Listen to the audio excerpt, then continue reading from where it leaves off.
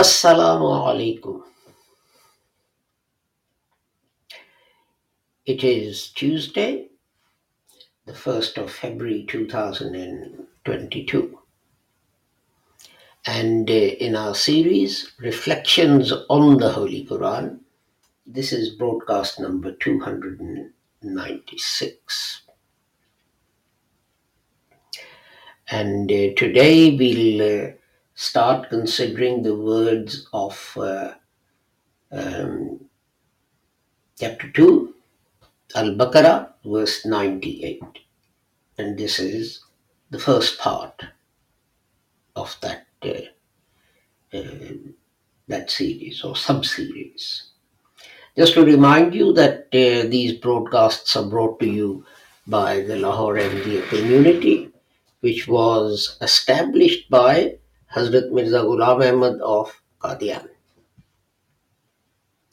And he taught us that although other Muslims want to bring another prophet after the Holy Prophet Muhammad, the Holy Quran says that the Holy Prophet was Khatamun Nabiyyin, and the Holy Prophet himself explained the meanings of this expression by saying, La Nabiya Ba'di, there is no prophet after me.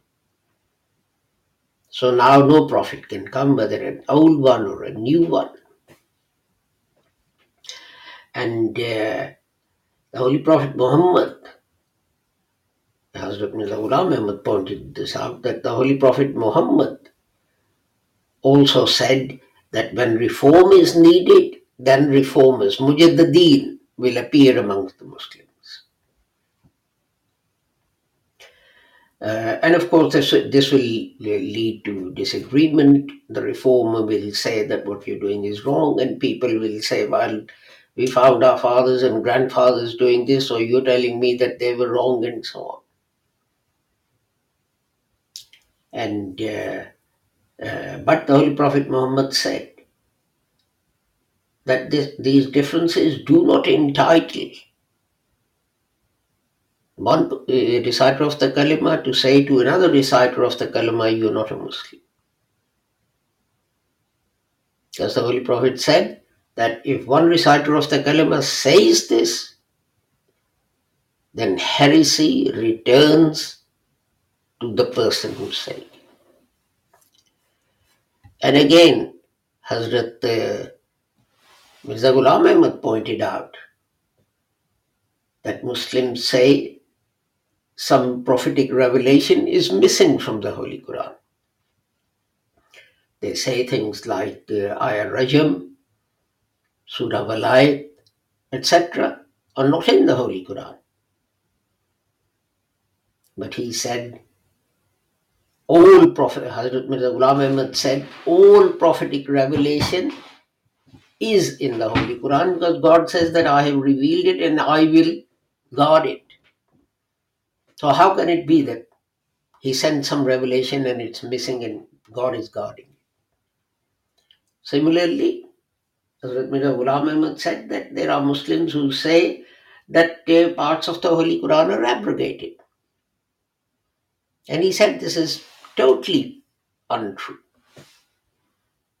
Nothing that has been revealed to the Holy Prophet and is in the Quran was, is, or ever will be abrogated. And Hazrat Sahib also said that jihad is a fundamental duty of every Muslim. But jihad, as defined by the Holy Prophet Muhammad sallallahu alaihi wasallam, who, when returning from fighting, said that Muslims were returning from the minor jihad to the major jihad, and then went on to explain that the major jihad is jihad bin nafs, jihad with your own selves, jihad with your own souls. That is the major jihad. Without conducting that, you can't even conduct jihad-e-asghar or the minor jihad. You take an example. You go out to fight the enemy, whoever it is, and the enemy says, "Come and join us," and this has actually happened, and we'll make you the head of state if we win. Now you have to do jihad bin nafs. If you don't do that, then you wouldn't be doing jihad sagir or fighting for Islam against enemies of Islam. Anyway, let's go to chapter 2, verse 98 of the Holy Quran and see what we shall know. The marker is in the wrong place. Let's put the marker in the correct place first, if we can find it. Right, here we are. That's better. أعوذ بالله من الشيطان الرجيم بسم الله الرحمن الرحيم من كان عدوا لله وملائكته ورسله وجبريل وميكال فإن الله عدو للكافرين. Whoever is an enemy to Allah, whoever is an enemy to Allah and his angels and his messengers and Gabriel and Mikael, then surely Allah is an enemy to disbelievers. So we won't look at mankana, which is the equivalent of whoever is. And the first word we look at is aduwan.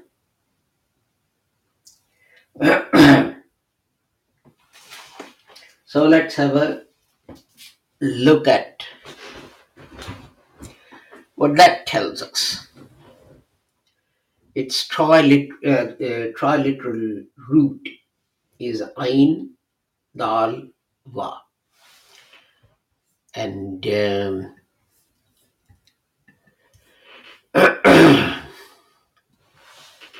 it occurs, the words made from this triliteral root occur 106 times in the Holy Quran. And in 13 different forms, or this masdar, triliteral root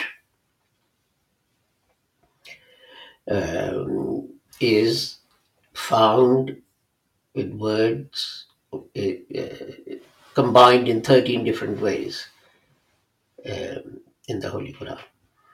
So 50 times, I said 106 times total, 50, which is half of it, is aduv. And then 15 times you have itada. So that's 50, 65. And then you have smaller occurrences, 6 times adawat. That word is in Urdu as well. It means enmity. 6 times, and then, I missed this. 8 times Udvan, and then 6 times Muqtadin, and that is in Urdu as well, and so on. And 3 times it's Muqtad, and that is in Urdu as well. So let us see what these words mean, what their significance is. The main significance or the meaning is that uh, distancing, creating a distance or distancing people. So if you have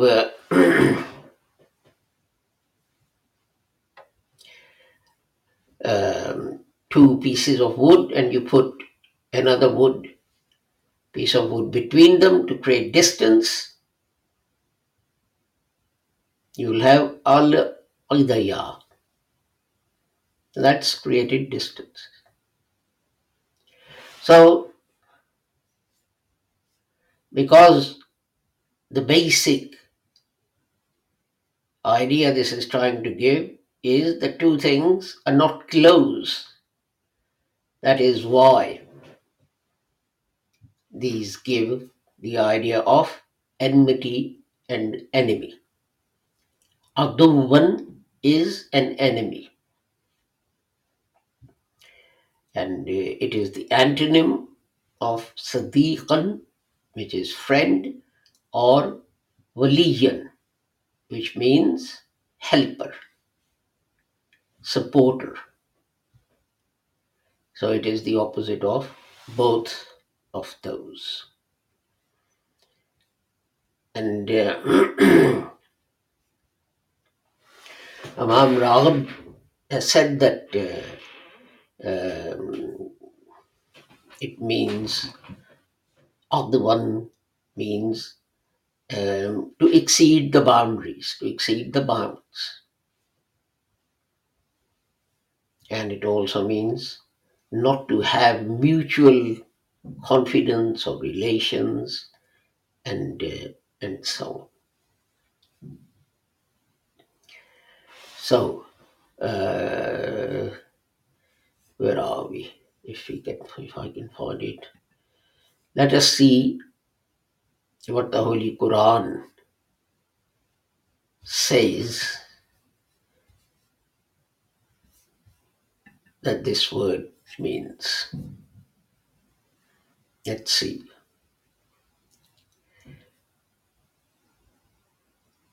So, as I said, it means to exceeding the boundaries and not having mutual confidence, mutual relationships, mutual affinity together. And if it's related to the way you feel, then it's called adawatan and mu'adatun. And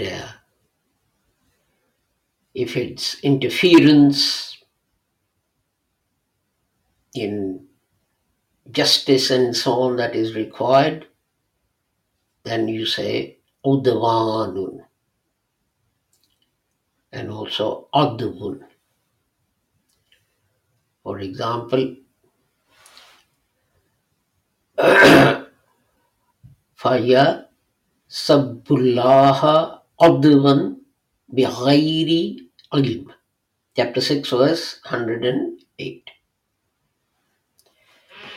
They may not, without realizing, without having knowledge, um, use derogatory, disrespectful words, language for Allah. And you can see what lesson this verse of the Holy Quran is trying to teach the Muslims. That here are people who worship idols. And what is God saying? Don't even use derogatory language for what they worship. Because it may be that this annoys them and they in turn disrespect Allah. And you see, this is a clear example of how the Holy Quran tries to create peace and harmony between people. What will happen? It doesn't matter whether the God is false or true or whatever it is, or you know. But if you disrespect, if you insult those that other people hold in high regard, what are they going to do? They're going to turn around and they're going to insult Allah. They're going to insult that or those whom you hold in high regard and respect. And you see, we Muslims have this habit of doing this, don't we? We think we are better than everyone else, we are superior to everyone else, and we go around strutting about like peacocks arrogantly, insulting other people, their beliefs, their customs, and so on. You see, Lahore Ahmadiyya movement is not about, uh, you know, sort of falsely pretending things. But what we are about is that when you talk to people, talk to them in a way that doesn't put them off, that attracts you to it, that attracts them to Islam. If you go about poking fun at them, being arrogant, what are they going to do? The best thing they'll do is they'll close their eyes and ears, and your words will just go over their heads because they'll just ignore you. And this is also the first statement of secularism. In Muslim countries, people arrogantly, derogatorily talk about secularism. But what is secularism? That is secularism. That's a statement of secularism. The Holy Prophet, when he set up the state of Medina, that people keep talking about, oh, if we only have the state of Medina, everything would be fine. Yes, you're quite right. But a basic condition of that treaty, of that constitution that everyone signed, well, if not everyone, then all the leaders of communities. It said everyone's free to hold and preach and propagate their religion and practice it. State of Medina will have nothing to do with that. As long as you are loyal to the state of Medina, as long as you don't connive and plan with its enemies. That is the first time a state was based on the idea that as long as people are loyal to you, then it's not for you to interfere in their religion or beliefs and practices and so on.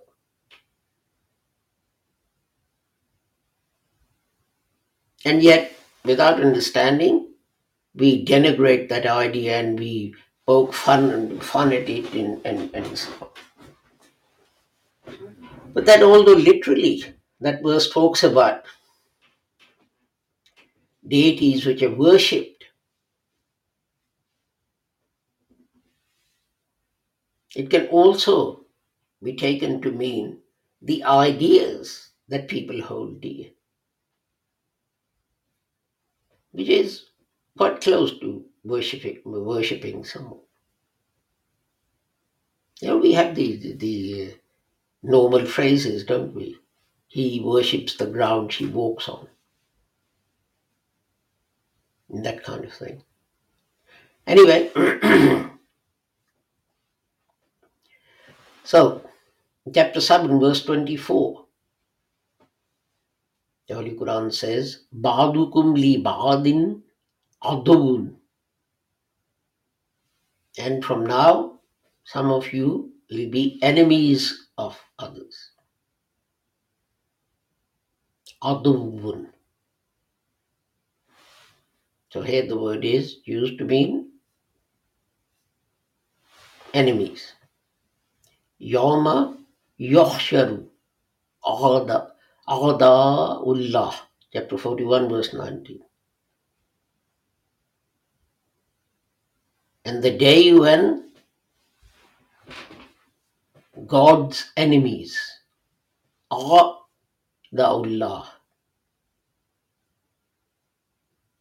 will be taken to punishment, taken to hell.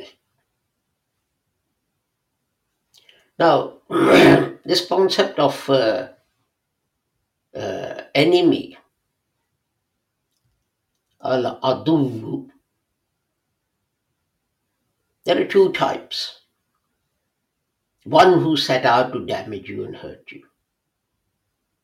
As the Holy Quran says in chapter 4, verse 92, وَإِن كَانَ مِنْ قَوْمٍ عَدُوٍّ لَكُمْ.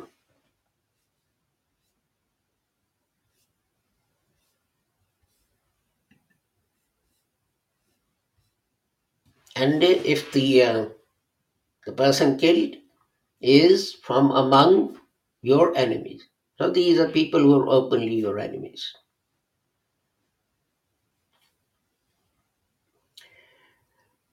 And then chapter 24, verse 31, جَعَلْنَا لِكُلِّ نَبِيٍّ عَدُوًّا مِّنَ الْمُجْرِمِينَ.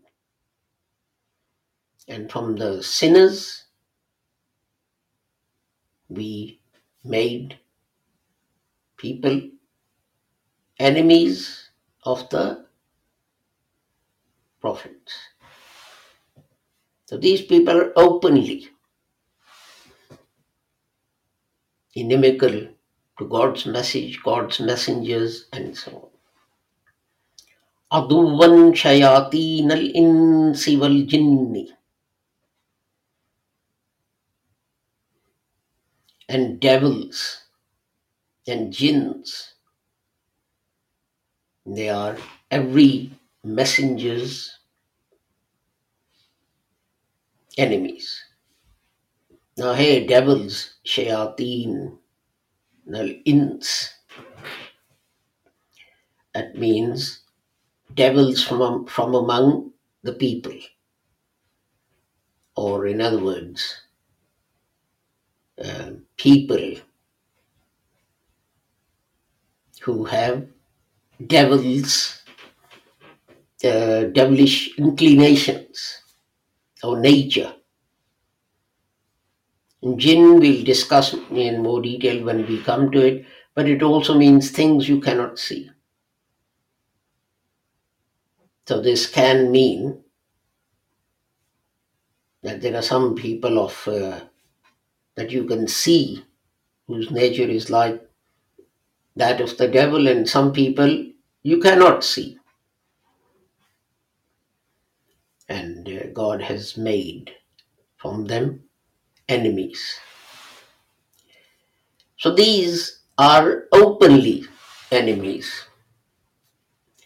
And in a way, it is easy to defend yourself against such enemies because they are openly enemies. And you can see that they are. And you'll be careful of them, from them. If they ask you to do something, you'll say, oh, why is he asking me to do this? He must have some ulterior motive. But then there are those who don't deliberately set out to be your enemies. But what they do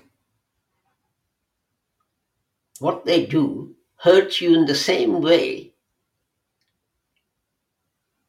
as an action by an enemy. And in chapter 26, verse 77, this is referred to as فَإِنَّهُمْ عَدُوٌّ لِّي إِلَّا رَبَّ الْعَالَمِينَ. They are my enemies, but for Rabbul Alameen, Allah, God. So, but He is my friend. But an interesting one is, the Holy Quran says about children, chapter 64, verse 14, عَدُوًّا لَكُمْ فَاحْذَرُوهُمْ.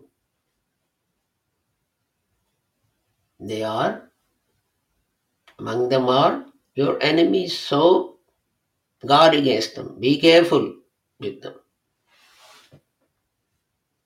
So this will surprise you. You will say, uh, children, you make all kinds of sacrifices for children and etc. And, you know, you make sure that they're properly fed, even if you are hungry, and so on and so forth. Barring a few bad parents, of course. So, how can they be your enemies? The point is that they don't set out to hurt you, but what they do actually hurts you in the same way as if they had set out to damage you and hurt you.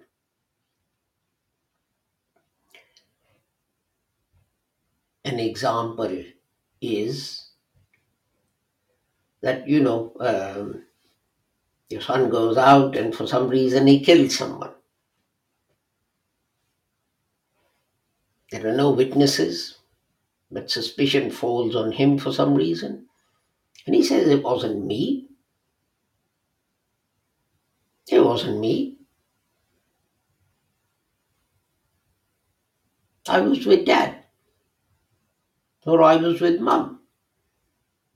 I was there all evening. We were sitting watching television. Go and ask them. Now, what do you do? What are you going to do? The police come to your door. And if you speak the truth, your son may go to prison for, 10 years, 20 years. Or in some countries, they may hang him. But then on the other hand, the Holy Quran says, bear witness, bear true witness, even if it's against those that you love. So your child